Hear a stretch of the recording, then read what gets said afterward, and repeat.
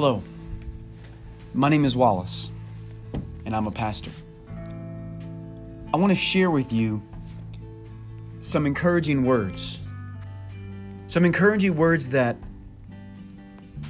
really talk about grace and focus on the importance of grace, the need for grace. Grace is a powerful thing. It's unmatched. There's nothing like it. It's nothing this world knows of. The world we live in, the world system that we live in, doesn't know grace. If anything, it knows and does the opposite of grace. And so what is grace, friend? You need grace today. So what is it? I need grace today. So what is it? Friend, we need grace every day of our lives. The Christian needs grace and must understand grace. Grace, simply defined, is unmerited favor. It's favor that you receive that you don't deserve. On the contrary, you probably, in the world system, in your mind, according to breaking rules and facing consequences, you deserve the consequences to, right, your mistakes. But grace doesn't give you what you deserve. It gives you favor. It gives you love, forgiveness. Grace is unmerited favor. If I can illustrate grace, I'd like to illustrate it by using my own marriage. For example, I can remember as a young man married. I've been married now about 18 years. Should be coming up on 19 years. But 18 years of marriage, it's been a challenge, right? And when you're young and you're within that first few years of marriage, you're learning a lot about yourself, and you're having to love another person, and this other person has to love you, and you're exposing yourself even more, and they're seeing more of who you are and what you are. And they like to, some people will say things like, "That's not the person I married." Yes, it is. It just took time for them to be revealed, right? And so that is the person. It just took time. But I can remember getting into arguments or fights or being mean, towards my spouse, or my spouse, being mean to me, saying something, doing something that I didn't like, whether she knew it or not. I was offended, right? And so what I would do was very, very disgusting, honestly, and very rude and very disrespectful and just outright mean. If she would do something towards me in which I was offended or said something, I would distance myself, right? I would separate from her, and I would not even talk to her. I would avoid her, and I withdrew from her, and that really hurt her. It hurt her security. It really caused a lot of pain, and I let her stir in that. I let her simmer in that pain and that distance, and because it was my way. And you say, "Well, why would you do something like that?" Because I'm a sinner, okay? That's my problem. It's not right, but that's my struggle. And so I would do that because I felt like as if I had to punish her for her wrong done unto me. I felt as if I had to get back at her. I didn't show her grace, you see. I was giving her the penalty of what I saw to be sin against me, which is crazy because I'm not God. I can't possibly judge rightly. So who am I to even condemn someone and inflict punishment, right? And so I would do that. I did not show her grace, yet she showed me grace. But in that relationship, and talking about relationships in general, grace is important because grace is the catalyst.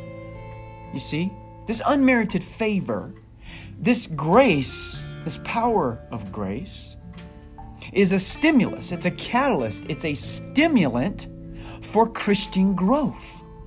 It enables us to grow because it enables us to see and to know God. Because this grace thing shows how awesome God is. It shows His love for us. It exposes His gentleness towards us, His kindness, His long-suffering, His patience for us, towards us.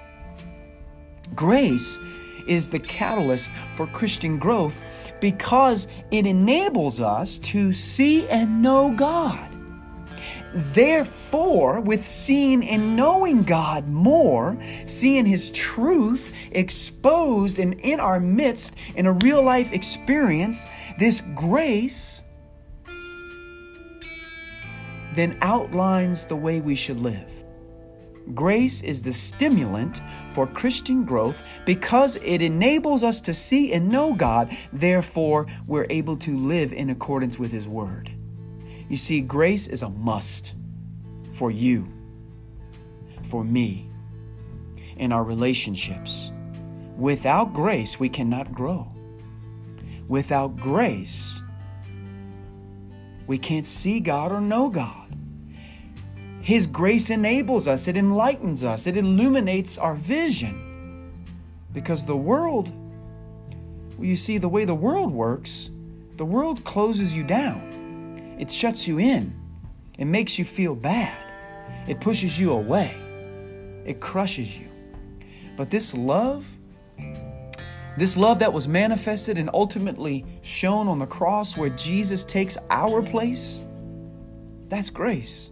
Because we deserve that death. But when we see the cross, we see grace, we see unmerited favor. And so we see God and we know God more by looking at the cross, by saying, wow, look what God has done despite my sin. He died in my place. I don't deserve it. And so then we are attracted to Him. We are drawn near to Him through this grace. It's the same thing in a marriage, in a relationship. My friend, you need to give that person grace so that you can grow, so that you can be united, so that your spouse can grow in their sinful walk of this life. They're struggling, they're up and down, and they're making mistakes. Grace is the only thing that will enable them to grow, to be a better husband or a better wife. But you can't give what you don't have. If you're trying to give grace to your spouse, yet you're not spending time with God, learning this grace, then you can't give what you don't have. You can't feed them this grace if you're not being fed first. That's why your number one love must be Christ. So that He can show you His grace, give you His grace, so that you can grow, so that you can see and know God more. And therefore, you will be able to live according to His Word, which is to live by grace. Give others grace. You know, the world doesn't understand grace, and we see examples all throughout Scripture about the importance of grace. People say, oh, the Old Testament is so gruesome and so horrible. Man, I can show you time and time again in the Old Testament, and you just go back and look for grace. You will see God's patience and grace towards His people. Now, was there judgment? Yes. Was it gruesome? Yes. But you saw many, many times where God was so gracious in the Old Testament. But I want to look at a verse in Luke chapter 18. A few verses in Luke chapter 18 in regarding grace. Individuals don't understand grace because they don't understand this type of this God, you know, this God teaching, this out of this world really concept and act of God. They just can't comprehend it. They think that, you know, we think that, you know, being in this world system and being in this flesh which is fallen, and tends to bend and live according to the way of the world by not giving grace or therefore just simply understanding grace. And again, we can't give it if we don't understand it. But when we look at the wealthy ruler here in Luke chapter 18, check it out. There's a few verses I want to cover and we'll wrap this up.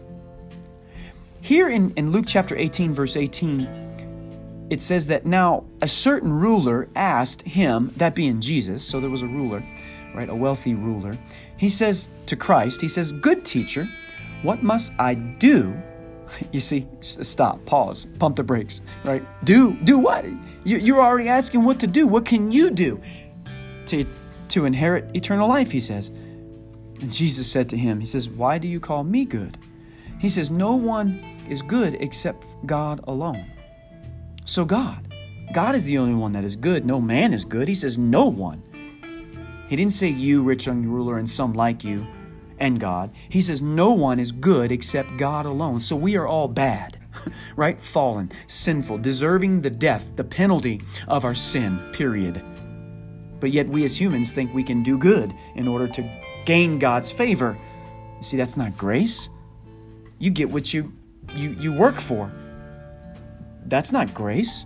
But that's what he's asking. He says, what can I do to inherit eternal life? And Jesus says that you know the commandments. He says, do not commit adultery, do not murder, do not steal, do not give false testimony, honor your father and your mother. And the man replied, I have wholeheartedly obeyed all the laws since my youth. I am good. I have done these things. And then Jesus heard this, right? And he said to him, one thing you still lack. Go sell everything. Well, he couldn't sell everything. We fast forward and we get to verse 26. It says, those who heard this, right? Those who heard this, what's this referring to? What Jesus said earlier, a few verses before that. He says it's hard for a rich man to enter the kingdom of God, right? He says, in fact, it is easier for a camel to go through the eye of a needle. That's impossible, right? An eye of a needle, a camel, not going to happen. It's easier for a camel to go through the eye of the needle than for a rich person to enter the kingdom of God. Those who heard this said, then who can be saved? That's the question. Who can be saved? He replied, what is impossible for humans is possible for God. Okay. So the only way I can be saved, the only way I can be right with God is if God does it, because it's impossible with me as a human, but it's possible for God. Grace is the thing that makes this possible. It's not my works. It's not me paying my penalty. Christ paid my penalty. He has made it possible for me. So we are like this rich young ruler here, this rich ruler who says, what can I do? What should I do? He doesn't understand grace. Grace is a must. My friend, it's a must. It is the catalyst, the stimulant for Christian growth. It is the only way we can be saved. It's the stimulant for Christian growth because it enables us to see and know God. Therefore, when we see and know God, we can live in accordance with His Word, that which He exposes to us through grace. My friend, focus on grace today. Dig into it. Grab a hold of it. Accept it. Cling to it each and every day. You and I, we need grace. Lord bless you. Lord keep you. May He cause His face to shine upon you. Amen.